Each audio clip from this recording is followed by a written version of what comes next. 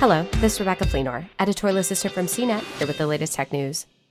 Amazon reported a slowdown in revenue Thursday, as well as a notable drop in profits from the same time last year, as it disclosed its earnings for the quarter running from July through September.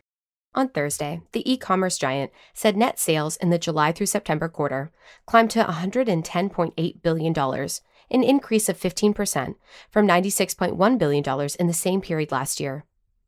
That missed forecasts of around $111.81 billion in sales from analysts, according to numbers from Bloomberg, and hit the range of $106 billion to $112 billion that Amazon had predicted for its third quarter in July. Earnings per share fell to $6.12 per share, down significantly from $12.37 a year earlier. Both analysts and Amazon itself predicted a slowdown in earnings from the previous quarter, which ran from April through June, and featured a slowdown in shopping, which prompted Amazon to miss analysts' revenue predictions. The company was a profit juggernaut in 2020, as consumers were stuck inside because of lockdowns and sought to avoid going inside stores. For more of the latest tech news, visit cnet.com.